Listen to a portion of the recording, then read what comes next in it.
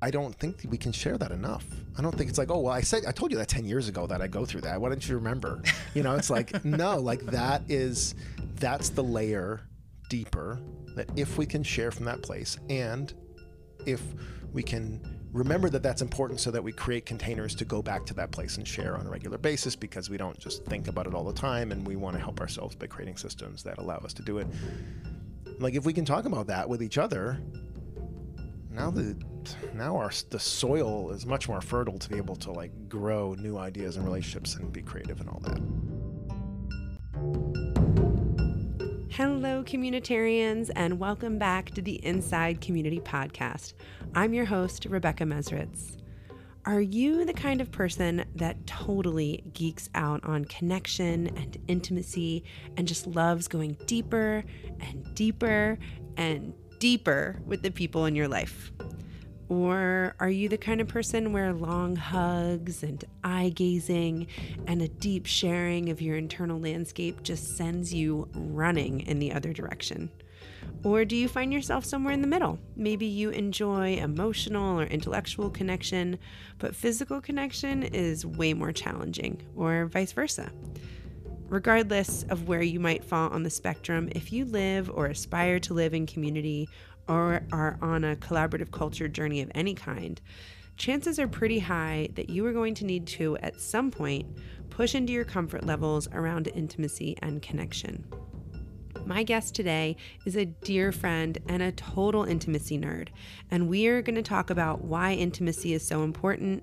We're going to get lots of ideas on prompts that lead towards deeper connection, and learn how to create a safe container that will really meet people wherever they're at. So please stick around. We are going to have a few words from our beloved sponsors and then jump right in for an intimate conversation with Dave Booda. Coho US is the hub of the co-housing movement, convening individuals and organizations with a shared vision for intentional community living. Expert-led courses and forums on the Co-Housing Institute provide the skills and expertise to build and sustain your community, available both live and on demand. Join Coho US for The Commons, a monthly gathering space for the co-housing curious, the 10th of every month at 10 a.m. Mountain. Learn more at www.cohousing.org. For more than 50 years, communitarians, community seekers, and cooperative culture activists have been sharing their stories and helpful community resources in Communities magazine. Over the course of the magazine's history, Communities has published essays and articles from community all-stars, future thinkers, and wisdom keepers on virtually every topic related to forming, maintaining, living in, and even leaving community. You can gain access to all back issues in digital form, plus receive current print or digital issues by subscribing now at gen-us.net/subscribe. A complete article index, community index, and issue theme list are all available online to help you find the inspiration you're looking for. Dave Booda is a writer, musician, and social entrepreneur. He is the co-founder of Intimacy Fest and hosts The Darkness Experiment. He has led over 400 workshops on connection, touch, and relationships, and has consulted for and facilitated experiences for companies, communities, retreats, and gatherings of all kinds, with the intention to inspire authenticity, connection, and group cohesion. He's published over 200 essays for Buddhism.com and played over 1,000 shows as a touring singer-songwriter. He is a former naval officer and graduate of the U.S. Naval Academy, currently serving on the board of directors for the Foundation for Intentional Community, while touring and living at different intentional communities in North America. Dave Booda, welcome to the Inside Community Podcast. It's great to be here. It's so lovely to have you live and in person, my podcasting mentor in many ways. So. Oh. Dave, I love to start my interviews by asking folks to tell me a little bit about their community, and we've got some shared community history, and you're sort of on a bit of a community journey right now, so I'd love to hear just sort of what your vibe is these days. Yeah, my community vibes. So I started my community journey probably 2018 officially by moving to the Emerald Village, the community that you started with 9 other wonderful folks. That's in San Diego.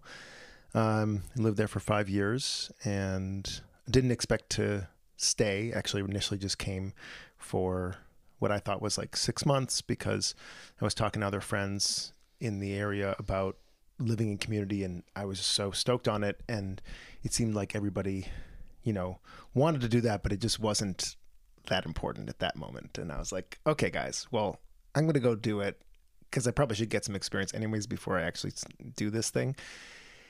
And so I moved to Evo and lived in a tiny little 8x12 room with the door opening in and fit all my stuff in there. I am still a minimalist, but I was very much a minimalist at the time, and it was pretty easy for me to do that. And I just ended up, just loving it, loving the people, the land, all that. It was just a really sweet experience. And so I ended up staying for 5 years. And then last January of 2023, left there, and I'm up here in Terra Lumen with you and some other folks that are former Evo people. And I'm here for the summer, basically building out a Sprinter van, which will allow me to travel and be a cliche millennial van lifer. And my intention is to go visit different intentional communities and play music on the road, lead some workshops, maybe film a documentary, or I don't know, see what kind of trouble I can get myself into creative trouble. So that's, I fully intend to live in some sort of form of intentional community for the rest of my life. I'm not interested in anything else. That's where it's at. Yeah. I actually agree with you on that one. Good. I'm also a big fan of intentional community. Yeah. Well, there's so much that we could dive into right off the bat. I think, we have a shared love of human relations, and that was the circle that we were on together at Evo. And the responsibility of that circle was really kind of helping gossip was the responsibility of that circle. Sanctioned gossip was definitely part of it. But attuning to the emotional connections, sometimes the spiritual connections of the people on the land, and really helping to nurture and foster connection and intimacy. And that's really what I want to talk to you about today here. Yeah. And maybe you could just describe for the listeners a little bit about what that is for you. Like why is that important for you? Yeah. As Kyle Schinner said the other night, when we were talking about sort of just overall being vulnerable and opening up and how he wishes I was better at that. He's like, well, Dave, he's like, you do all this intimacy stuff. You're like, you have all these tools and you do these workshops and festivals because you need it. And I'm like, yeah, I know.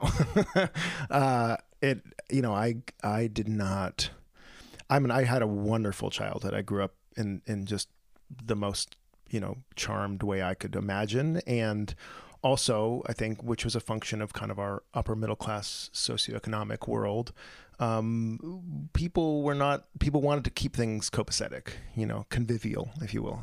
I wanted to throw in that word for you. So there was not, like, the hard stuff didn't get talked about. It was, my dad owned a Oriental rug store, and it was sort of, we swept things under the rug, oh golly, and that, because we wanted to keep the peace, and that was a noble thing, but not talking about the hard stuff is harder. And then I got into a relationship in 2012 with a woman who had the exact opposite childhood of me and grew up in Poland. And if you know anything about Polish people or just Slavic people in general, they don't pull their difficult conversational punches, they are just straight up honest, and it was incredibly refreshing and also difficult. I mean, we would at times, I mean, we would go to like a workshop for a friend of ours, and like 10 minutes in, it kind of sucked. And she'd be like, okay, let's get out of here. And I'm like, we're going to offend them. And she'd be like, yeah, but you don't want to be here, right? I'm like, yeah, I don't want to be here. She's like, well, let's go. And I'm like, it was just so hard. And so, yeah, her name's Paula, and was, yeah, I never thought about it as like, she was such a, I mean, she's certainly, I learned a lot from her, but like, I'm starting to see now, oh, like she was a real teacher for me in coming out of this, like, let's not talk about it thing. We worked together. We did a lot of workshops together. But yeah, the short story of it is that I just needed tools. I needed ways to, like, you know, get closer to people, like be more vulnerable, you know, express my emotions, have emotions to begin with, feel emotions, you know, have feelings.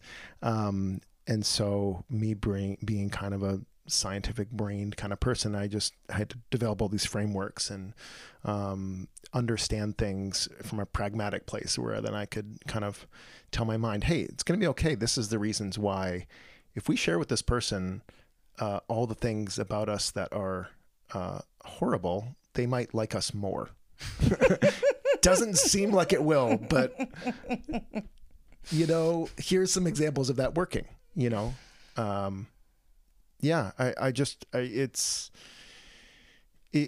think I really remember it was about 12 years ago or so. I was running like a men's group thing, and I just had a revelation that seems so obvious now, and I think is obvious to most people in a way, but it was just like, that sharing and being vulnerable with each other is going to make you closer. And it's just, I mean, even I say it now, people are probably like, duh, like, who's this guy? But, yeah, it was just like, wow, that's so simple. And I could just use that. Like the things about me that I didn't want to share, that I felt insecure about, that I was ashamed about, all those things, like that actually became like an asset in my mind. Cause I was like, oh, cause I used to be like the everything is awesome guy, you know, I would show up to like, you know, groups, and this was like maybe 13, 14 years ago.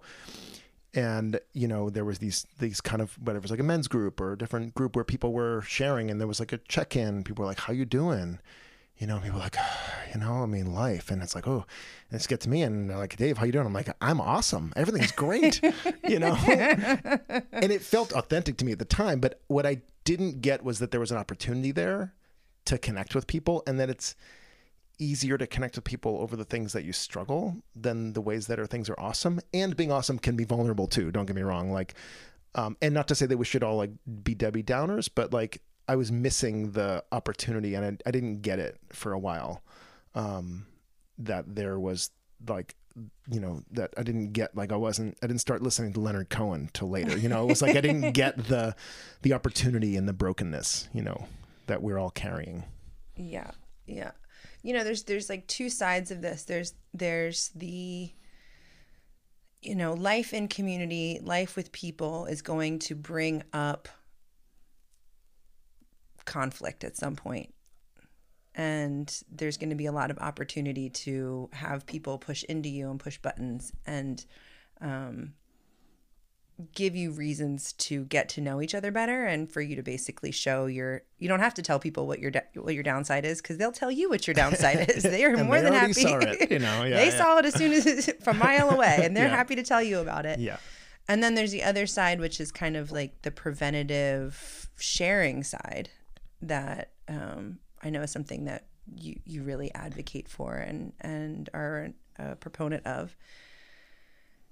And just, you know, as I'm thinking about these moments of vulnerability and conviviality, as you were saying, and something we have talked about before, is that, you know, something that's really big that we've talked about on this show a lot is community glue, and these opportunities for people to come together and build positive experiences with each other, so that when those shadow moments come up, when those processy trigger moments come up, you've got enough fuel in the tank, enough good energy in the tank, that you won't, your relationships won't be burned up by talking about tough topics.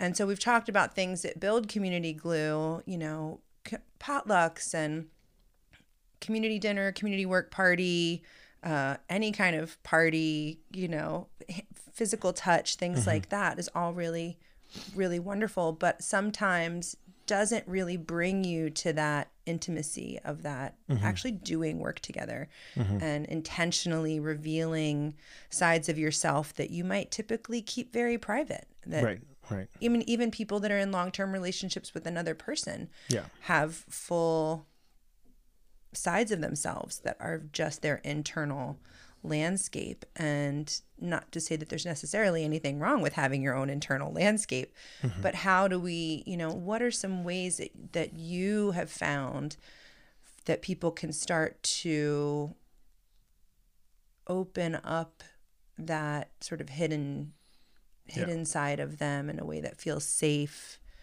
and I'll supported? say that I needed that structure for sure. Like if, it's not, there are some people like our friend Kyle who, for him, vulnerability and just the letting people in is a little easier. And you can just have a potluck and that might happen, I needed something a little more intentional. I needed like more of an explicit invitation or like, hey, we're all doing this, right? This isn't just me, right. Like you share, but then I share and then, And so what I would do in both my relationships, my long-term romantic relationships and at Evo with the community stuff and workshops and all that is try to create containers where like, hey, the point of what we're doing here is sharing the things we don't want to share. And that really is, I also give, a lot of, I learned a lot from authentic relating communities. They do so much with sentence stems and prompts of sharing that I find so useful. So like an example would be like something I don't want to share is, and it's like, okay, that just speaks right to it. Like that goes right to the heart of it. I remember I led a retreat for a men's group, folks that we had been meeting like, every week or so for a while. We knew each other pretty well. And because we had built that kind of trust, one of the exercises, I said, all right, great. Here's the exercise. You got 5-minute speech. The title of the speech is Everything I Don't Want You to Know About Me Is. And we just stood up in the room, just stood in front of the other 20 guys and just listed off all the things. And sure enough, afterwards, like we all felt closer to each other, and I think we got to see that maybe there was some themes, we're all insecure about certain things, or, I think it becomes a kind of a balm for us because then we realize that our problems are not as unique and that maybe everybody is struggling with certain things, So that the first thing is really just to have that be intentional and to make it a thing that we're all bought into, and hopefully that's, you get people to buy in a nice consensual way too, right? It's not like, we're like, oh, tricked you. We're all going to share our insecurities right now. But it's like, hey, like this would be like, can we all agree that this would be good for us? Do we, what are some reservations? Okay. I hear you. Great. Let's do this instead. Okay. Like, great. Does everybody feel safe and good about doing this idea of sharing things we don't want to share? Okay, great. Let's make a container. Okay. Get in groups of 3, and, person with longest hair, go ahead. You have 2 minutes. What are some things that you typically hide? In my relationship with the aforementioned Polish woman, Paula, we used to have like kind of a monthly routine where we would we'd just like clear out our closet. And we also had a relatively high stress relationship, I think. It was my first polyamorous relationship. That was just at times a train wreck, but something I'm still glad I did, but it was super hard. And yeah, it was not a easy relationship. So we were like, okay, but we really loved each other. And when it was great, it was great. So we would do, let's say every month we'd get together and we'd say, all right, here's a prompt that we're both going to share on. Again, not one person, not hot seat. It's like, we're both in this, we're both guilty, we're both innocent, all that. What's something you've been pretending? I was like, oh, and sit with it and like, oh, whatever. I've been pretending to like, this meatloaf, or I've been whatever, when I was with you and that other guy, I was kind of hiding, then I'm kind of crushing on him because I was afraid you'd react a certain way. Like, okay, great. And thank you. And because it's a container, there's a much less chance of me flying off the hook, flying off the handle and being like, oh, I can't believe you said that. Because I'm about to share, and then she listens, and there's a balance there, I think, that happens. I mean, and it wasn't always, it wasn't always like going for the examples we're giving are like, pretty deep topics, but something as simple, and we would play this game often, which is the what I appreciate about you game. We just say, hey, kind of in a moment, Vicky and I do this too, which is like, okay, there's something, it's the feeling tone in our relationship right now is like, would you like to play this game? Because what I realize is in that moment, or in the moments preceding that, is that the reason I was feeling that way is because I was playing the opposite game, which is I was collecting in my head all the things I don't appreciate about her. Right, and that's why I was feeling the way I am. So I thought, well, do we want to try something else? And would you like to do that with me? And what that looks like is yeah, let's just go back and forth. What I appreciate about you is, and usually the first or second one is rough because it's like, I don't appreciate anything about you. I don't even, like, I had nothing. You can just get the fuck out. or it's like passive aggressive. You're just like, well, I appreciate that you did one dish today. It's like, it's not. And again, we wouldn't actually say that, but that's the stuff that would happen in our brains, I'm sure. And yeah, and it's like, oh, but you squeeze that first one out, and then it kind of unlocks something, and you're like, oh, and then it's like creativity, like when you just put your paintbrush to the. And then it's like, oh, I got an idea. You know what? All right, I like this. I'll paint today. Yeah. And it's like, oh, starting the appreciation momentum. And then all of a sudden by the third or fourth one, you're actually like, oh, I got lots of ideas. Oh my God, there's so many things that I appreciate about you. Oh my God, I'm feeling better. Yeah. This is great. Yeah. And I'm not in victim anymore. So I'm like, kind of worked out of that. You've been appreciated, which feels great. People are like, you're there. And you're like, oh, fuck, I'm crying. Jesus, what's going on here? So, yeah, it's, little things like that, but just, coming up with structures that are balancing out our very human tendencies to, make ourselves victims, vilify the other person, just be jerks, because that's what we do, is we're humans. And so a lot of that stuff that Paula and I came up with, from 2012 to 2016 in a romantic relationship, that was all the stuff that I brought to Evo, and anything we did at Evo was very inspired by our relationship and us needing to work through being a freshly minted polyamorous couple and all sorts of difficult things. And so there's no minting process. There's no you don't get a stamp, committee or anything. You don't get a badge. Yeah, you get wounds, and that's your stamp, I think. But yeah, and so that's the general thing. Yeah. So, it's interesting because I think about people like, I'm going to say people like us. I'm going to put us in a category together and say people not them, but us. People like us. And I'm sure there's a lot of listeners out there who are also like us, and that they really love intimacy and connection. They really geek out on kind of talking. And also for myself, I know that I had a tough conversation last night where a dear sister, my, dearest sister, just sat me down and really shared some places where, my mental health and how my mental health has been quite off of late, and how that's affecting her. And not to make me wrong or shameful, but just having like a really candid conversation about this is affecting me and how this is affecting me. And actually through this conversation with her, I learned a lot I mean, it just in my own sharing and in my own response, I learned a lot about how I feel about my mental health and the places where I have been, for example, withholding my love or withholding my attention or not making myself available because I'm feeling kind of wounded right now. And so there are people in this world who I would say, like us, who learn that way about themselves, and actually really enjoy and aspire to being more connected and intimate with the people around them.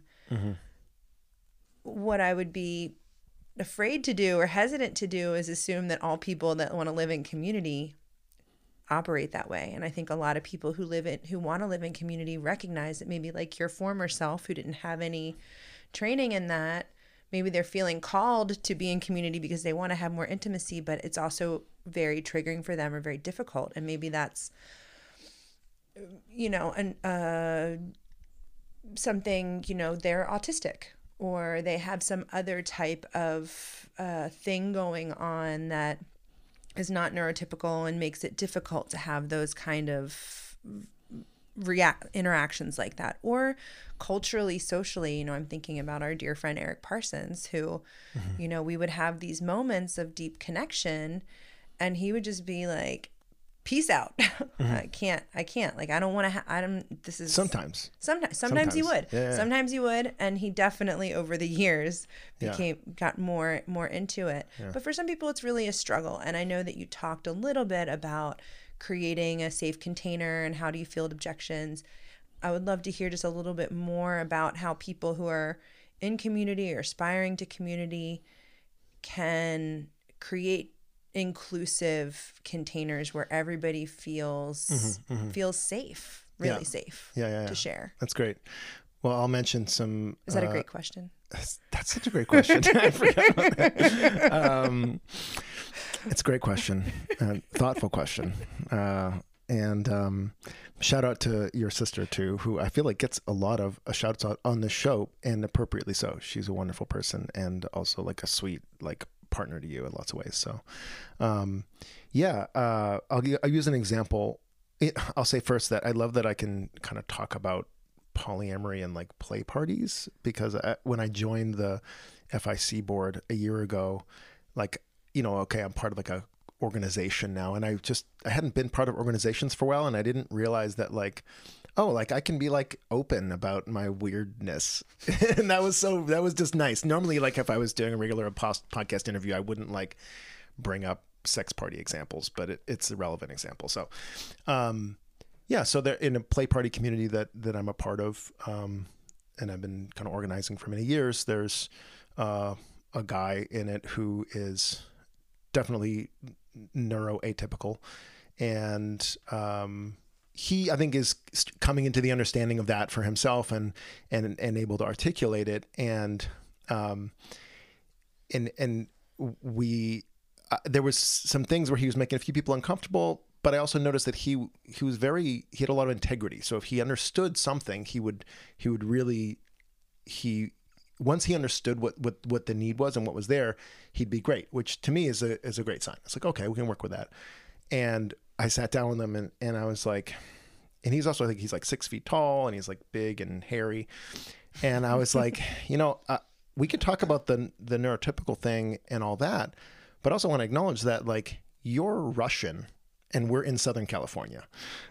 And so this culture is also really important here. So are you on the spectrum or are you just Russian?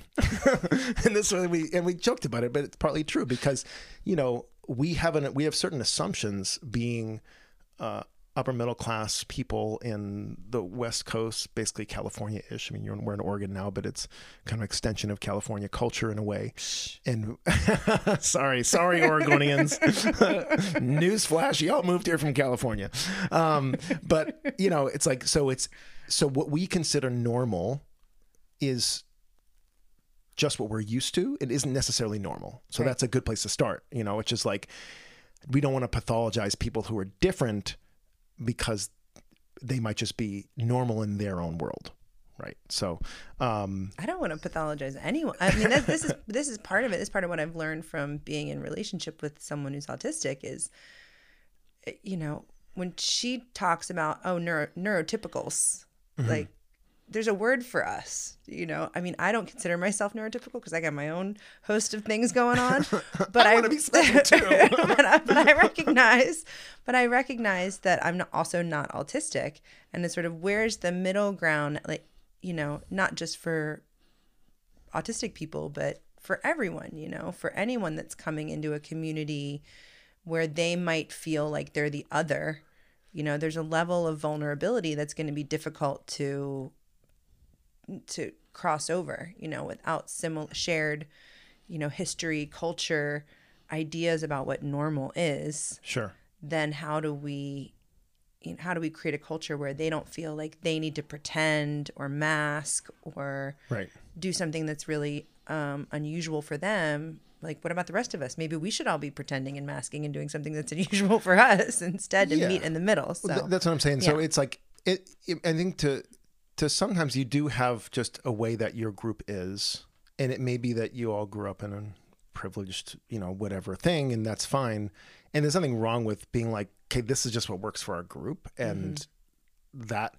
But it's another thing to say, oh, this is just a healthy way of doing it, and your way is not, you know. And so I think it's about parsing out those, and again, still maybe choosing that, like we do need the ability to sit down and have these difficult conversations in this certain way that we kind of prefer, and without that it's kind of unworkable, you know, and that's okay. But not saying like, okay, it's just like, we've done humaning right and you've done humaning wrong, and here we are, and I'm sorry, you know. And so that's why I mentioned the culture thing. And there's just different ways. I mean, I want to give a shout out to this wonderful podcast called the Autistic Culture, a Culture of Autism, or Autistica. I forget. It's my friend Angela Loria and her podcast partner do this show, and it's about how it's seeing autism through the lens of more of a culture than a disorder. Right. And it's just, and then they go through, and each episode is like, they talk about like Eminem is autistic, you know, Disney is autistic, or these things like these things we love have a lot of elements in them that are that. And it's just, and again, about reframing it from this is a disorder to this is different. It doesn't mean we should not, you know, say at times that doesn't work. It's okay. Like, but it's just different in the same way that someone who's like, you know, from Russia and is going to have some friction when they move to Southern California, where everybody's like, everything's great. No, love and light. Everything's fun. And this guy's like, what are you talking about? Like, why would you just tell me if I'm doing something offensive? Like, that's not cool. And so, so that's been a learning thing for me, and kind of parsing that out. I think I forget what your original question was. Well, it was just kind of like, coming back to, coming back to, you know, how to actually create those safe containers where people from diverse backgrounds, diverse abilities can show up and feel held and safe in the tough conversations. So I think it's a dance between I think you want to accommodate, but I think that can also go too far. Our friend Eric is a good example, actually, and I don't know if this may be after you guys left, but he shared in a meeting, or I realized that he was like, you know, I don't mind sharing this stuff, but I just don't like doing it in a big group. And I was like, oh, we can solve for that. That's easy. Get in groups of 3. Go ahead. Yeah. Boom. And he was much more comfortable in a small group. Yeah. So I was like, oh, perfect. And that was always in my mind. Every thing went facilitate when he was there. And if he had an unreasonable request, he's like, well, I want to share, but only if blah. And it's like, okay, you know, I'm not going to go like there's a workability to accommodating people, but when it's, you know, relatively easy, like great. And again, I think, you know, some people like Eric are giving voice to something that other people feel too. It's not that everybody else in the room was just like over the moon about sharing in front of 15 people, you know? And so oftentimes they're representing something that is workable for other people, but they'd actually have a preference to not do that too. So I think individualizing and talking to people like, what about this works for you? And how can we accommodate this? I think you can take that too far, and you can lose a potency of something if you're trying to make everybody feel perfect and accommodate for every single thing. But it's really good to start with that question and go like, let's hear what it is, because actually it may be really easy or may be very doable. And if you don't ask the question for fear of, well, if they say something, then I might have to say that's not workable, then that's not as good. You want to ask and find out what people need. And what their preference would be. Like, hey, if this meeting and this little group processing thing that we're doing was just like your jam, or if this could be more toward what you like to do, what would that look like? Yeah. I don't know. So, I think one of the things that helped Evo coming into being was that we had a culture among the 10 founders of basically a process work that we did together through our spiritual mentor. And a lot of what that was very deep personal sharing about our personal processes. And I think that that's one side of this, is sort of the, what am I going through right now? What are my shadows? What am I working on? What am I trying to grow through? And being able to be in a place where you can receive feedback or reflection around those things. The other side of this, which is one of the things I really want to talk to you about, is starting to push into some of the other kind of hot button, tough conversations. And I think particularly for forming communities, this can be really important, because as you're coming together with a group, you might have a lot of harmony around how you relate, your desire for personal growth, the things that you enjoy doing together. Like, oh yeah, we all enjoy gardening and good food, and we like to cook together and cuddle. Okay, great. And then you get into the sort of brass tacks of the structure of your community. And this is something we ran into even starting Evo. We'd all been playing together and partying together and having so much fun and doing all this great stuff together. But then we sat down to talk about some tougher topics like guns or sex and sexuality and community, some of these other things that is more about your values and in some case your morals or your ethics than it is about whatever your personal growth points are. And I'm wondering, I just want to start to frame this conversation in a direction of how can we support people? How can people be supported in having conversations around those kinds of topics where their values and their beliefs about things might be really different? Well, I think it's a great question, first of all.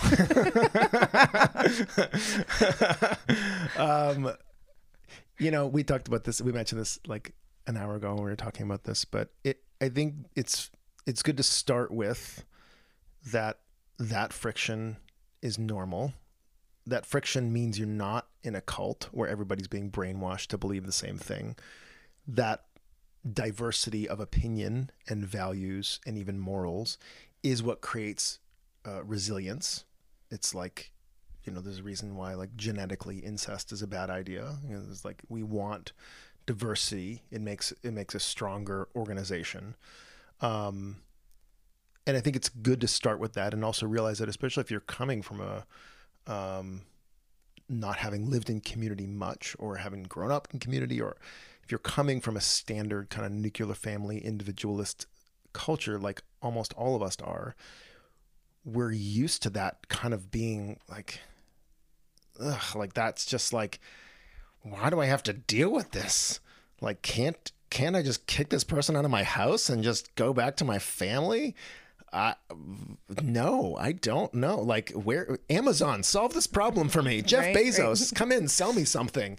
So, Chat GPT. Yeah, exactly. Like, we're used to that. We're used to being able to avoid that, because we can buy autonomy, or we can, create more privacy, or we can do all these things that's fine. I'm you can hear probably a little bit of judgment in my voice about it. Sure. But at the same time, it's like, it is what it is. Like, that's one of the advantages of not living in community, is you get to do things your way and tell people if they don't like it, they can fuck off, Well, you can't do that in community, and that's okay, and it's like that saying, if you want to go faster, go alone, and go farther, go together, right? And that's written on the walls of communities all over the country. And so to start from that, like, oh, here we are, we disagree. We're having disagreements that feel like they're relationship ending disagreements that are fundamentally just like impasse. There's nothing we can do. Like, that's the point. Like, that's okay. If you weren't having those conversations, then I think it's time to do a little, like, cult checkup, like, if you're not disagreeing on anything ever in the fundamental way that seems like it's going to break up everything, who's being brainwashed? Where look around. Is there a charismatic leader named Dave influencing everybody and making everybody cuddle all the time? I don't know. Just be careful of that guy. That's me, by the way. I'm sorry. But so that's a good place to start, because it's like, oh, great, we can just take a breath. Like, this is not a problem. Yeah. This is not a problem. Something that I learned in the polyamory world is like, when you feel jealousy in a relationship, it doesn't mean there's nothing wrong with the relationship. It's like, jealousy is normal. It just means that also there's some unmet needs there. It's like, it's okay to be jealous. Yeah. Great. So it's okay to have those differences that feel like they're relationship ending. And you just like take a breath, like, okay, got it. This is what makes us more resilient. This is what makes us stronger. This is why we're here, and I mean, we've talked a lot about the community here, and I've said this many times with both Evo and here, is that I love the diversity of the owners and the folks here and what you all bring. It's all essential. And like, if you took one of you out, there'd be a big gaping hole in the values and the morality and what you carry. And I think that just, if that's actually just held and remembered, most of this is not that hard. Hey there, friends. This is the part of the podcast where I usually take a little break and ask you to consider making a donation to the show. But for this episode, I have a special message from Daniel Greenberg, the new co-director of the FIC. So please stay tuned and hear what he has to say, and we'll meet you back in a few minutes. Hey everyone. My name is Daniel Greenberg, and I'm so excited to join the FIC as co-director. Every year, close to 500,000 people visit IC.org, seeking community through our free online directory, as well as our bookstore, programs, forums, and other valuable resources. That's truly amazing and makes us, and hopefully you, very happy. And we're still a nonprofit, and we need your support. With the decline of course registrations in the post-COVID economy, we're now in the position of needing to raise $45,000 to make it through 2023. The good news is we're poised to take a quantum leap in our engagement with our networks and the world. Imagine a North American Communities Council meeting at regional and international gatherings. Imagine expanded networks and groups, and more resources, courses, and events to bring a greater sense of community and belonging to millions. It's all possible, but to get from here to there, we need your financial help today to support our small yet dedicated team that works tirelessly behind the scenes to make it all happen. The threat of closing our virtual doors after 36 years is real. Please go to ic.org/donate today and give what you can to ensure our online directory will remain free and updated, and so we can continue offering unique and helpful resources to everyone who envisions a more just, resilient, and cooperative world. That's ic.org/donate in case you missed it. Please contribute today. Thank you. Caddis is not your everyday architecture firm. Their interest in regenerative and community-supportive design has cultivated an expertise in intentional and co-housing communities with a focus on rich and healthy human experiences. Design excellence and pragmatism are at the core of their work, as is an ethic of service to the client and natural or urban environments. Caddis is a leader in sustainable design, zero-energy homes, passive house, and delightful neighborhoods. They are experts in grassroots community engagement and apply attention, sophisticated design, and creative solutions to every project. If it's worth building it well. Find Caddis on Facebook and Instagram and at caddispc.com. That's CADDISPC.com.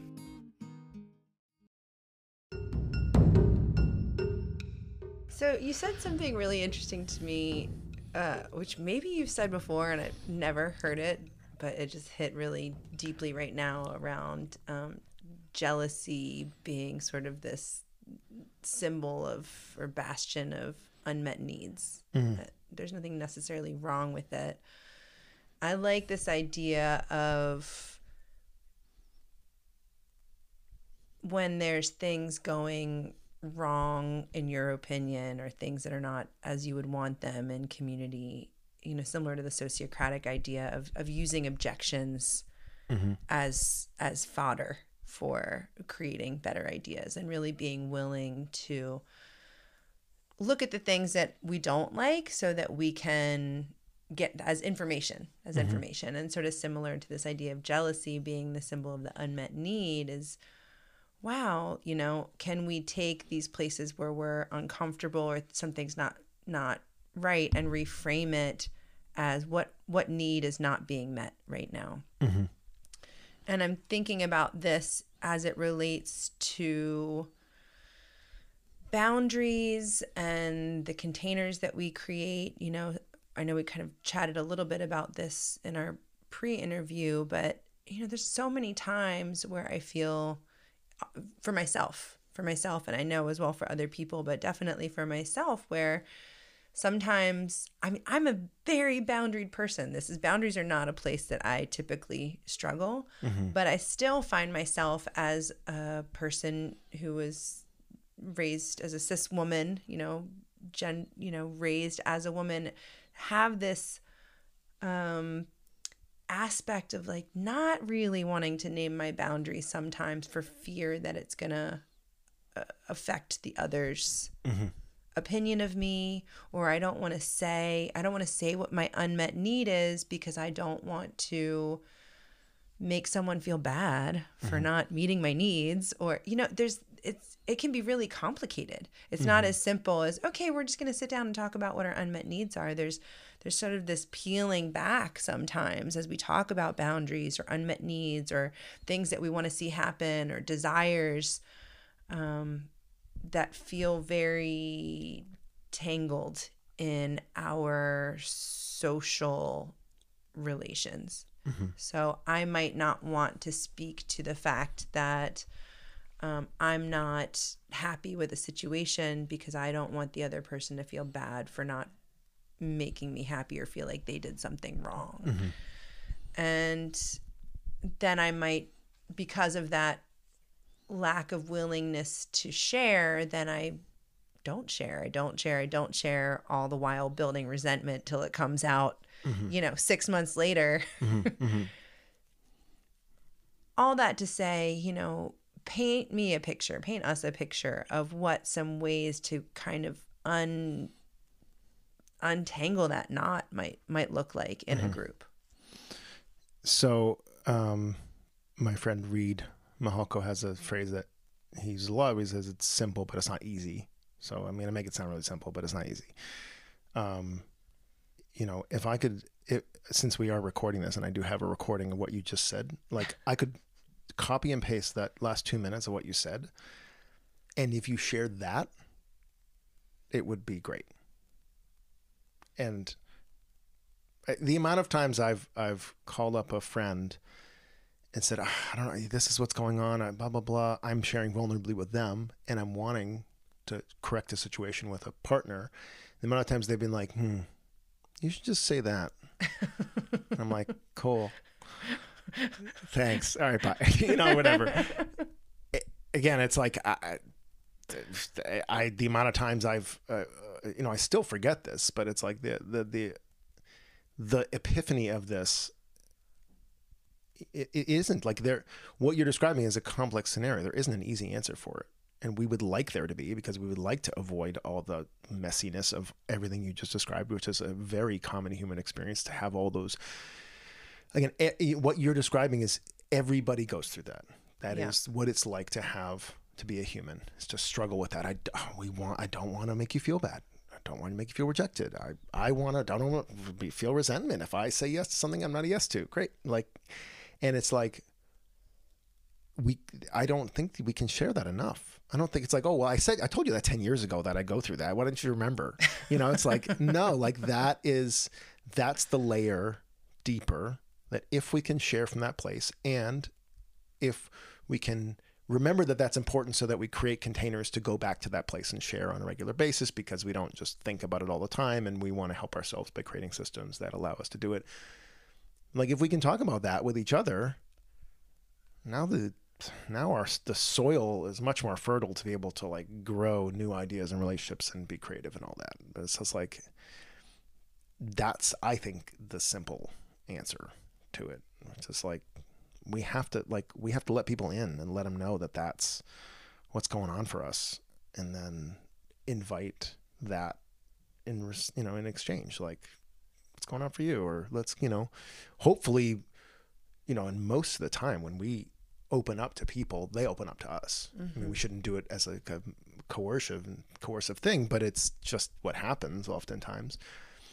And we can go one step further and create a container where I say, this is an opportunity to open up. Do you want to do this? What do you think? This is what it would look like. We could put a timer for like a half an hour and then have some cookies afterwards. Like, what do you say? And they're already smelling the cookies. You want to get the cookies in the oven. That's important.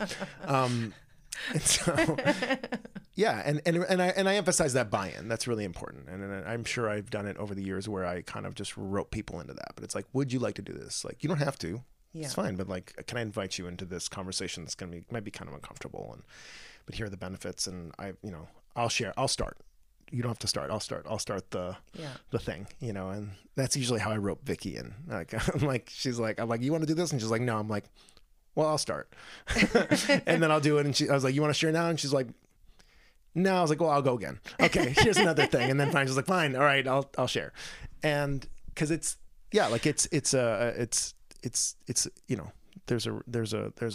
it helps both people when you can share, and it's there, whether somebody feels ready to share there or not. So, that's my short answer to that.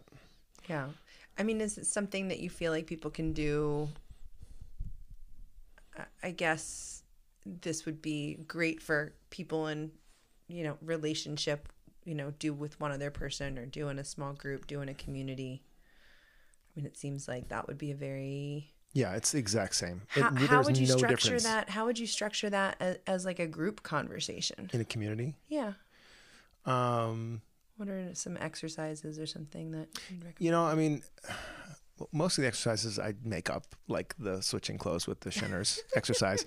So I have some things in the past, but like what I'm thinking about right now is like, when I think about these conversations, I always think about journaling, because journaling is so honest. Hopefully, if you're not honest in your journal, then journal more, because that's a good way to make sure you're honest in your journal. But like, you got a journal with a lock on it. No one's going to read it. You write in that, and you can be totally honest. So, cool. So what we're going for, without it feeling pressure, is other people seeing what you write in your journal. Maybe not literally, maybe literally. Maybe what we do is we write, we take a half an hour in a group exercise and journal about what's happening. And we know, because it would be consensual the other way, we know what's going to happen next is we're going to pass it to the person to our right or something, But like, it's just like, there are a myriad of ways to get at that experience. Hey, we're going to just give everybody 5 minutes, just share. And I think a good facilitator is important. I don't want to underscore that this is, like, I'm saying it's easy, but a good facilitator is going to keep people out of like a story that spins out. And in that, like, How are you feeling? Like, how did that make you feel? Like, okay, the present, like what's here for you right now? You might be feeling things because you're thinking about things in the past, but talk about what's happening right now. And giving people a chance to share. But I think the idea of like, if we could all just see each other's journals, that sounds like horrible because there is such a preciousness and a privacy to our journals. So I'm not saying we should invade each other's bedrooms. Yeah. But if we could make that accessible through sharing, and it's powerful to share it too. So it's like, okay, I might write it down and give it to that person, but like maybe a spicier way to do it is to share it, is to actually say it or to read it. Maybe it's easier to write it and then read it. Maybe, maybe it's cute if you get up and share about that. And then there's also 2 minutes for people to ask questions, not passive aggressive questions to make you feel bad, but like questions like, okay, guys, what we're going to do in this group is we're going to be like curious from our hearts about what's going on with this person. Mm-hmm. And how can we, what kind of a question could we ask? Or maybe if it's a group that has the potential to kind of go bad, maybe you give them a prompt. Okay, the only thing, like the sentence stem is like, could you share more about how you felt when blank? Yeah. Pretty hard to go step on a landmine with that prompt. Yeah. And again, if someone is like, goes off the prompt, the facilitator is like, excuse me, John, remember the sentence stem. Could you share more about how you felt with blank? Okay, thanks. Could you share about how you felt with, seeing your roses die in the garden the other day or whatever?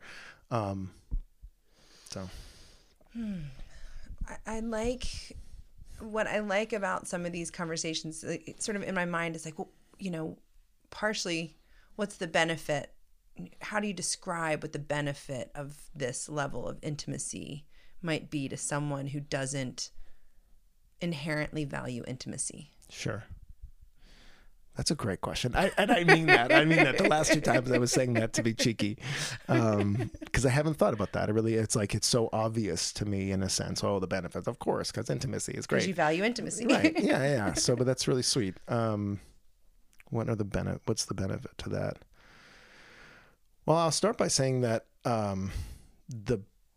if you don't do it, pain sucks, pain and suffering, because especially if you're in relationship with somebody, which either living in community with people or in a romantic relationship, but if that person's in your life, in a way, parents, another one, they're in your life, period, end of story.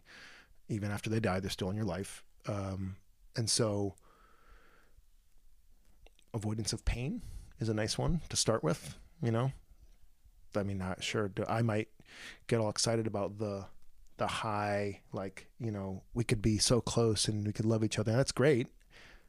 But on some level, it's like doing nothing is not nothing, neutral. Doing nothing is you're going to have to deal with the rifts, and relationship rifts aren't like dog shit. Like, they don't just sort of go away after a while and turn into dirt. They get worse and worse and worse and worse. And I've experienced that in my own family, and I've experienced that. I've seen it in my life. I've seen that play out where a little rift, little fucking thing that could have been nipped in the bud turns into like a 30-year Cold War. Mm-hmm.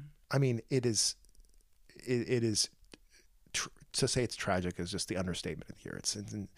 And so if anything, there's like okay, this is a good investment. When I think about, if someone was like really concerned about money, I'm like, all right, think about all the ways you've had to spend money because your relationships suffered, whether it's, you're having to, borrow things instead of, you can't borrow something from your neighbor. You need to buy it because I need to buy all my own stuff because I don't trust this person anymore. There's a lot of things, but I would start with like, okay, like there's pain and suffering here if we don't do it. I'm just thinking, there's been these moments. I might have even talked about this at some point on the show, but in the early days of Evo, before Evo was even an Evo, before we'd bought land or anything like that, we had some conversations about firearms, and some of these kind of practices we employed as we had this conversation, because there were some very visceral reactions to how we talked about gun ownership and keeping guns on the land, and if that was okay or not okay. I'm just thinking about that moment now, that, you know, yes, these kinds of intimacy conversations could be very valuable when you're talking about interpersonal issues, but as you're talking about, again, values, how the community is going to be structured. Will people be permitted to be nude? You know, this is, for some people like to be naked, you know, people like to be able to be out in their garden and doing their thing and don't want to be told otherwise. For other people, that is, you know, put that away. I don't want my kids to see you in that way, you know, or like whatever that looks like. So being able to have these conversations about things where people feel really safe to share, well, this is my actual concern. My concern is that if we have guns on the property, one of the kids might get shot. Like somebody could get injured. There's lots and lots of data out there that says people that own guns have a much higher likelihood of getting shot. Right. So how do we address that? You know, and sort of having a really neutral space where people feel safe to share their actual fears or actual concerns helps to kind of uncover those underlying reasons behind objections that are not just like, well, I just don't like it. You know, I just don't want that here. It's like, okay, let's go a little deeper and see if, similar to, I don't want to come share because I don't value intimacy. Okay, well, let's talk about that a little bit. Like, why don't you want to share? Oh, because you don't want to share in front of a group of 15 people. Now we're starting to be able to meet people where they're at and address those needs on a case-by-case basis, which feels really beautiful.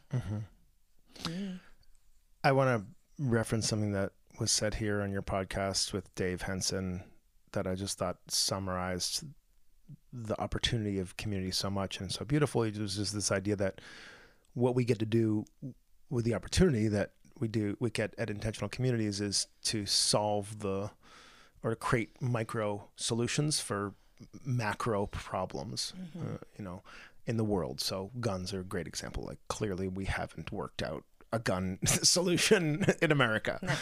But when Evo did, like, I never heard one peep about people being upset about guns. I think for the most part it got resolved. I'm assuming I moved there about 7 years after you started, but and so it's like, that's beautiful. That's awesome. I thought we did a great job with COVID. Yeah. You know, and we had the whole spectrum, not the whole spectrum. We had a pretty good spectrum of beliefs and morals around COVID and vaccines and all that stuff, for sure. You know, and I mean, that was some of the most beautiful community time that year. I mean, God, I can say this now, I think, but it's just like, we intentionally, like, didn't tell people how good our lives were. Like, cause we were like, boy, if people knew we're killing it over here and having a blast, they're going to go crazy. You know, we're going to get upset. We're going to make them feel bad. We don't want to do that. And part of that was that we kind of landed the COVID plane in like a couple months, and it took maybe the larger culture, maybe like a year to land it in terms of like understanding it. And again, COVID also changed. So I'm not saying that our conclusion in like May of 2020 is the same as May in 2021, but it's like, you know, we had sometimes more than one meeting a week about it. Do you remember that? Like we met like every week and iterated and heard everybody. And okay, good. Oh, this is your opinion. We had a committee of like 3 people. It was like Amy, Jose, and Kyle that were like our health department. We like, you know, pop up health department. Okay, great. And they were just doing research all the time because that's what they do. And that was great. And I could trust them because I know, like, oh, you know, I can, like, Amy, got it. I love having someone in the community that I actually feel like I don't have to do that research because like she's done it for me. And so we were able to solve that problem. I think we were able to solve the gun problem for us. I do think it wouldn't be crazy to look at that solution and go, maybe that's that little middle groundy thing you guys found. Maybe everybody else could do that as well. Yeah. But the reason we could do it is that there was enough goodwill. Those bank accounts weren't empty because those conversations are withdrawal. They're hard, you know. And if you're coming into a meeting and your bank account is overdrawn, it doesn't matter.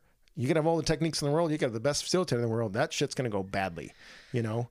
And so the thing, you know, I'm always harping on is like filling bank accounts.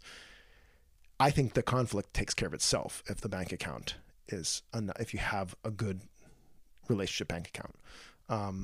But yeah, like a lot of respect for each other. I mean, we, despite our very different, I mean, on some level you could look at Evo as a monoculture, but there, in truth, was a lot of diversity of thought, of belief, of moral approach, you know, I mean, very, very widespread from, you know, I mean, just even in the like spectrum of sex and sexuality, you know, like monogamous, Christian, you know, or Jewish, like practicing religious people who have a very straight way of looking at things versus polyamorous, more open, more expressive, more inclusive around ideas of sexuality. And yet inside of all of that, we were able to coexist, and we had a deep level of respect for each other and a deep honoring, and I guess a desire, I guess one of the shared values would be,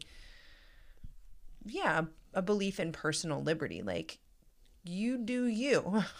Just don't tell me how to do me. And like, if there's something that arises where things feel in conflict, having those containers that felt like a good place for people to share and talk about that, which I think is a win. Sure. I want to touch on one thing before we wrap up, which I know something that you kind of geek out on, and it's touch. And like how, you know, we've talked a lot about this like sort of emotional connection and, you know, talking on tough topics and things like that, all very important. But I do feel like there's a piece of your wisdom that's really around physical intimacy as well, and the importance of touch and that type of connection. And, you know, kind of coming back to some of the things we talked about earlier, where that's really uncomfortable for some people. And I definitely want to talk about that as well. Like, how do we start to think about, you know, touch positivity, safety, consent, boundaries, you know, like holding that container a little bit. Because I mean, in my experience, I enjoy touch sometimes. I don't always enjoy touch. There's definitely times where I'm like, get off of me. But I also recognize that there is a certain magic that came in our SoCal community because people were very touch positive.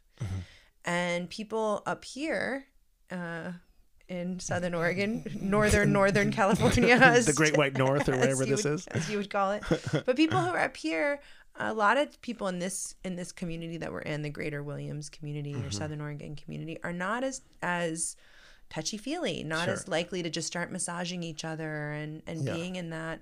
And not to say that one's better or one's worse, although I think we both have an opinion about which one's better. But yeah, I mean, I just want to hear from you a little bit about the importance of touch. And how to sort of frame that inside of communities in a way that can feel really safe and like it's giving. Not important at all. Touch, not important at all. I hate it. Why can't we all just not touch each other?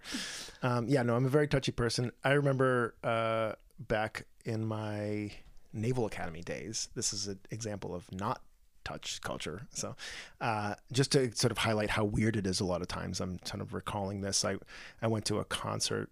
This guy, Mike Errico, who's like very small independent artist. And I've just loved his music. And I took my, you know, college Naval Academy roommates along with me. And, you know, we're just like, I went up to him after the show and I was like, oh my God, Mike, was so great. And he's just like a hippie from New York, you know, and I was like, anyways, like that was great. And he said, thanks. And then he gave me a hug. And again, this sounds so stupid now because I'm like, I don't remember the last time I shook someone's hand at this point. But like, and my roommates were like, afterward, they're like, "Oh, dude, really? Like you hugged him?" And I'm like, and it was weird. It was weird back then, right? Yeah. Like it just is weird in American culture with escalating touch, and there's going to be this, Two shaming around it. non-related adult males, right, yeah. embracing in public. Dude, way to go, way to be gay, or like a, and it's like, okay, so so that's awkward. It's okay.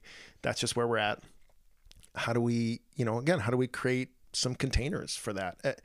It's like there's anything that's not happening naturally just needs intention and effort and commitment. And when I say commitment, I don't mean like, oh my God, huge thing. It just needs like, if the river's going one way, and you want it to move, like you gotta pull some dirt and put it in the banks. And like, it's just not going to happen unless there's concerted effort and a priority given to it. And if it's not going to happen, then fine, let it not happen. Don't sweat it. Okay. So it's like, okay, so we want to do this. We want to put intention to this. I mean, that's like, you guys are smart. Like you could totally figure that out if you wanted to do it. If you said that's my project, yeah, it's great. What do we start with? Do we start with like, naked spooning? No, like we start with like a hand massage, or we start with like just like if we're used to like maybe hugging people and then we hug, like try a 20-second hug. I mean, there's like studies about releasing oxytocin and all this cool stuff that happens when you hug someone for a long time. But like, yeah, just go for that. Like, if it doesn't send you into sheer panic, right? Like exactly. It does but for like, my sister. hopefully, but again, that's you're creating it's informed consent, right? So you do these things. Let me do this 20-second hug experiment with a at random. No, it's like, hey, there's this thing. Can we try this? And again, with your sister, whoever, like, find the number that makes sense. It's like, we're just trying to expand where we're at. We're not trying to be somewhere like where other touchy people are. We're just trying to like grow a little bit and not send anybody into a panic, because then they go 3 steps backward, and we don't want that. I think that there's also something to be said for like what we think about touch and massage. We typically think of like kind of a more of like a yin soft way of doing, which I love and I'm all about it. But I think there's actually also just beautiful touch and interaction that can happen on the other end of the spectrum, maybe more typically male or whatever yang thing. And it's like wrestling is great. Like wrestling is touch. I had to wrestle my 100-pound dog yesterday because he was getting all aggressive.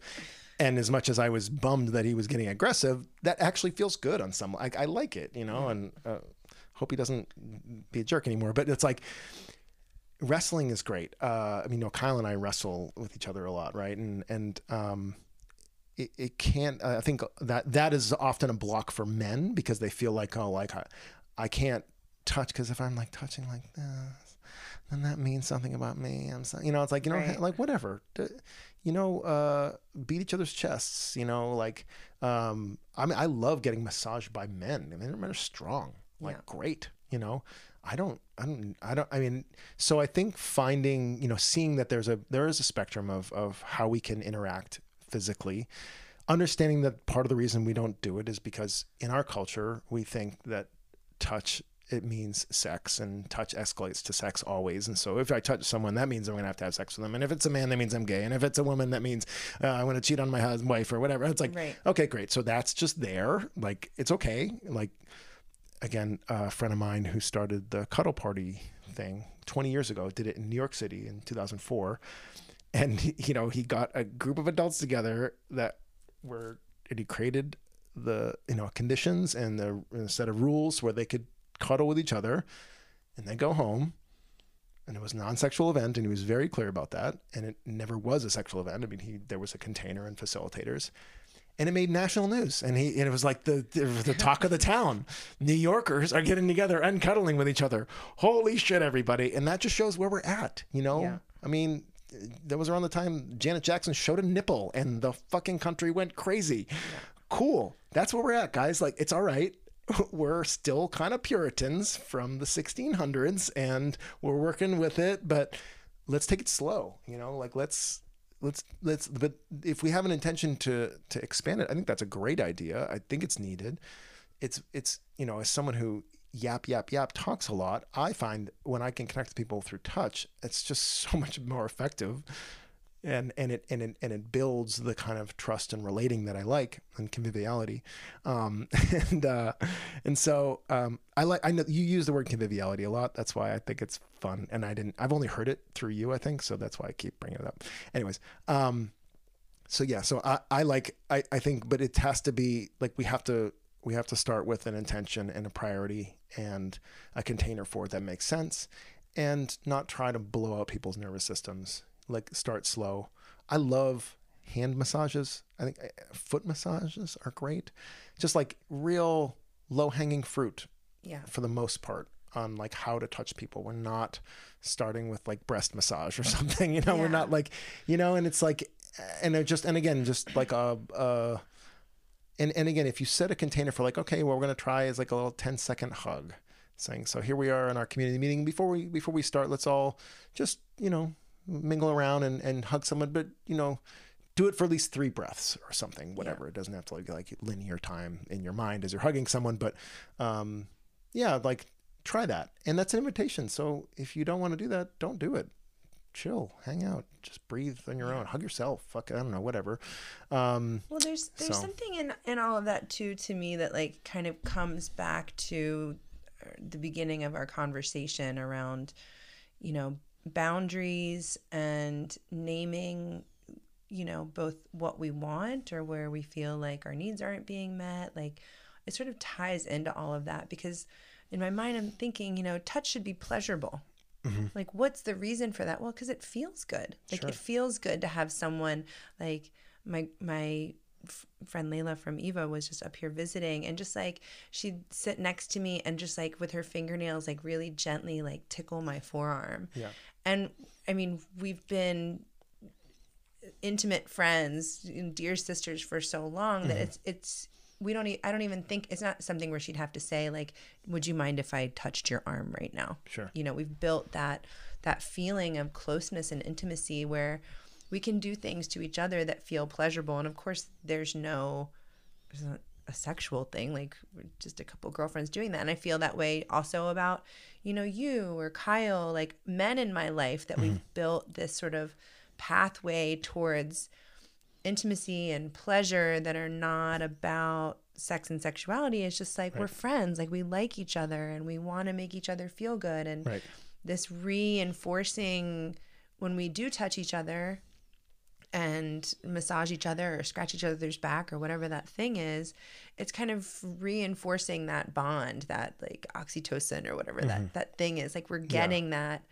need met, that I do believe all people have a need for that kind of feeling of like the reinforcing and the validating of that bond and that connection. And so the place where I see this being a little bit trickier, is around, as a community or as a group of people are at the beginning stages of that. And, honoring what might feel good or what might not feel good, and what might feel dangerous, particularly, there's a lot between women and men. Sure. And predation. Yeah. And Me Too and all of those things. Sure, yeah. And so I think that some of these conversations that we were talking about earlier, really having those intentional, mindful conversations to say, hey, let's talk about what kind of touch we would like, or what kind of things we would want people to ask permission for, or what kind of thing. Like, if you ever want to come up and just like rub my shoulders, I will never, pretty much never say no. And I've got that in that's a sticky note in my brain. I know that about you. Not true with everybody, but I know that about you, and I do that. Yeah, absolutely. Not because I do that to every woman I approach, because I know that about you. Yeah. Yeah. So I like the idea of some of these intimacy conversations we were having earlier, even coming back to, let's talk about touch in our community and what would feel good for people. And, I love the idea of more people being in that bubble of, we're not afraid to like be the monkeys that are like picking on each other. No, you like, listen, like, if, being in an intentional community, you're just going to have to understand that you're going to be a weirdo sometimes. Like, it's sort of like a good example is like, I'm a singer and I've taken a lot of voice lessons over the years. Like, vocal teachers are goofballs. Like, you can't sit all day and be like la la la la la la la la la, like it's the goofiest shit ever, and they're all like fun goofy people. That's just like, that's the nature of being a vocal coach, is you kind of are goofy. And what it means to live in community, not necessarily, but like people are going to look at you funny sometimes. They're like, well, they're giving some long hugs over there. Or like, oh, wait, he's massaging her. Oh, but that's not his wife. Oh my goodness. I mean, and again, it's like, okay, cool. Well, that's, yeah. I mean, do I try to be sensitive of other people in the supermarket? Yeah, I do. But at the same time, it's just like, yeah, no, I get it. You're projecting a desire for maybe a closeness with other people onto me, and in the form of some throwing some shade, and okay, fine. But like, this makes me happy, and this other person likes it too, so it's all good, and their husband's okay with it, and yeah, sorry, like, but getting over that hump of how can I do this and still be seen as, and not be seen as weird. I don't think that's possible. Or slutty, all that thing. Yeah, for sure. Oh my God.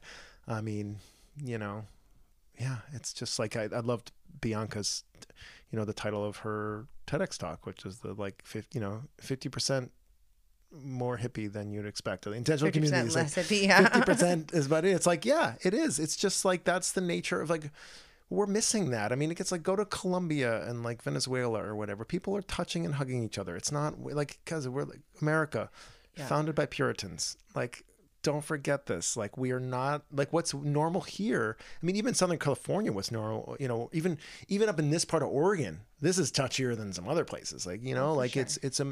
And it's like, when we can step back and go, oh, okay, cool. All that's happening here is just like this awkward peer pressure. It's not that I'm breaking some human code about how we're supposed to relate. It's just that this is what's normal around here, and I'm doing something that's not normal. Okay, fine. Or maybe go to like, I love like retreats and festivals as an opportunity to kind of get out of your bubble and experience something, and then say, I mean, Burning Man's a classic example of what people do. They go to Burning Man, they dye their hair, they put on weird clothes, and they come back and they're like, maybe I don't want to maybe I just want to keep my hair the way it is. And maybe I'm going to keep this leather pouch on me because it's very convenient for my cell phone and my phone and my wallet, and it's like, okay, cool. Like, find those places where you can be not yourself for a second, and then come back and ask yourself, like, maybe I want to be a little bit of a longer hugger, and, oh, I'm a large male. Maybe I should just check in and make sure that's not a little like much for people, because I understand now that like maybe not everybody has the same experience as me. This is my own life story, of course. I've non-consensually hugged people a lot in my life, and realizing, oh, got it, not everybody is like me, but I still like that. So can I find those people? And then when I'm around people like Layla, oh, let's just touch each other and go nuts. This is great. Okay, got it. How can I invite someone who's maybe on the fence about that, but in a way that they can totally say no and whatever. And again, not that I'm not trying to get them in bed. I'm just trying to create a closer relationship. I was at a group relations conference 6 months ago.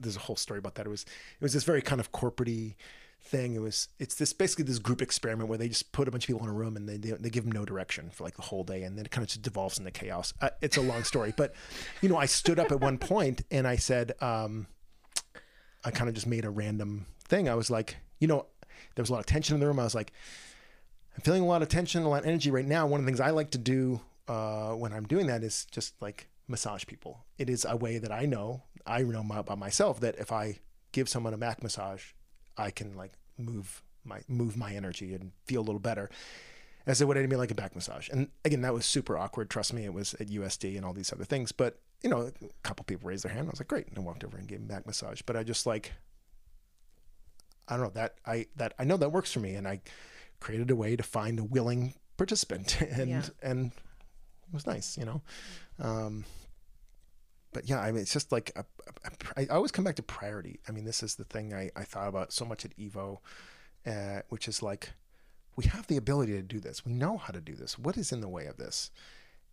And I think we just have to, we have busy lives. We have so much going on. We have to choose, hopefully not choose between like our children's dental care and this, but like, there are some less important things that maybe we're filling our time with, that maybe we could, take off the docket so that we have time for this. You've got a little touch hound, living next door to you. Of course, Layla was talking about how every morning she woke up, Raywin just jumped in her bed with her and cuddled her. It was amazing. Mm-hmm. That's great. Kids are wonderful for that, of course. We should just learn from them. They're the masters of this, and just be really cute and approach anybody you want. But yeah, so I really, it's just like I can't emphasize enough that like if we want to do it, we have to make it a priority. Making it a priority means giving it energy and time. If we don't want to make it a priority, that's okay. There's nothing wrong with that. Don't beat yourself up. Go do the other things in your life and don't expect to have this improve. And that's okay. Like it really is okay. Because if it's the worst to be on the fence about that. It's the worst to beat ourselves up because I want this, but I can't. That part. It's like now it's just worse. Now the fact that and you've heard this conversation about touch and you want it, but you didn't do anything about it. Now we've just made your life worse. I don't want that.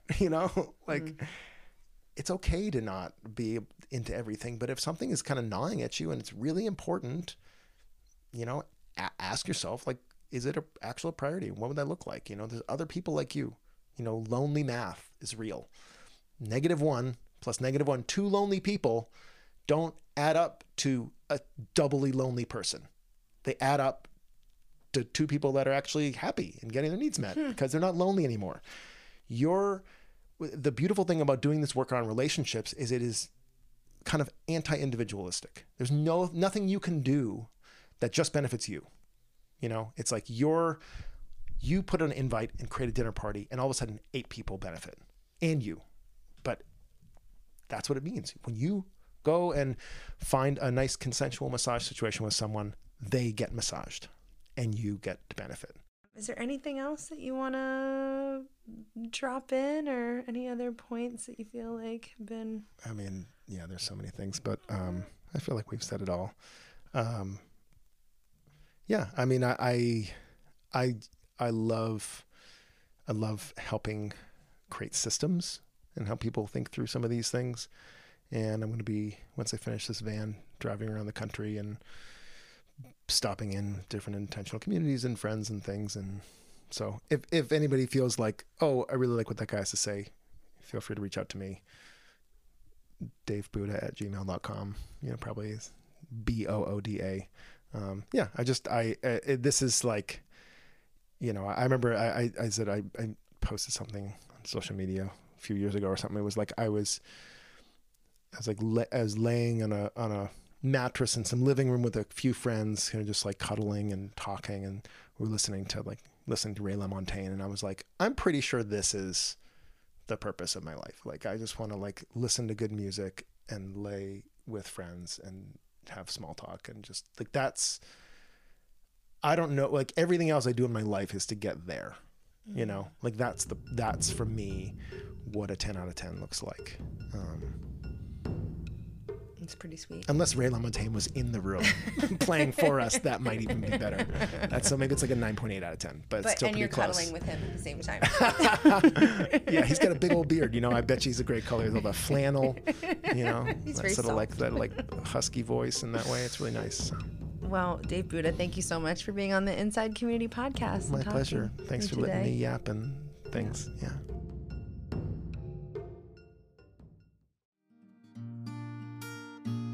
Thank you so much for joining me for another episode of the Inside Community Podcast. If you are a community or organization that is interested in building more connection and intimacy, I really hope you'll reach out to my guest today, Dave Booda, for support in that journey. I will have links to his website and email in the show notes, and I'm also going to link to the Autistic Culture podcast that he mentioned. You might also recognize that Dave created the Inside Community Podcast jingle that closes out our show. And that was really just a little fun thing that he did. He is a very talented songwriter, so I definitely recommend checking out his music as well. And on his tour, maybe he can come visit you and your community and play a show for you.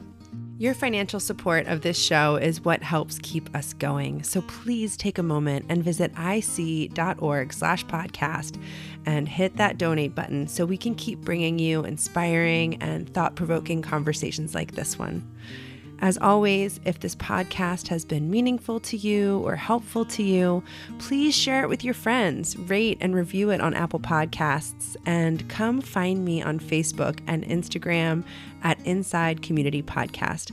I hope to hear from you there about how I can support you on your beautiful and messy journey to living inside community. Who left the dishes in the shared kitchen sink?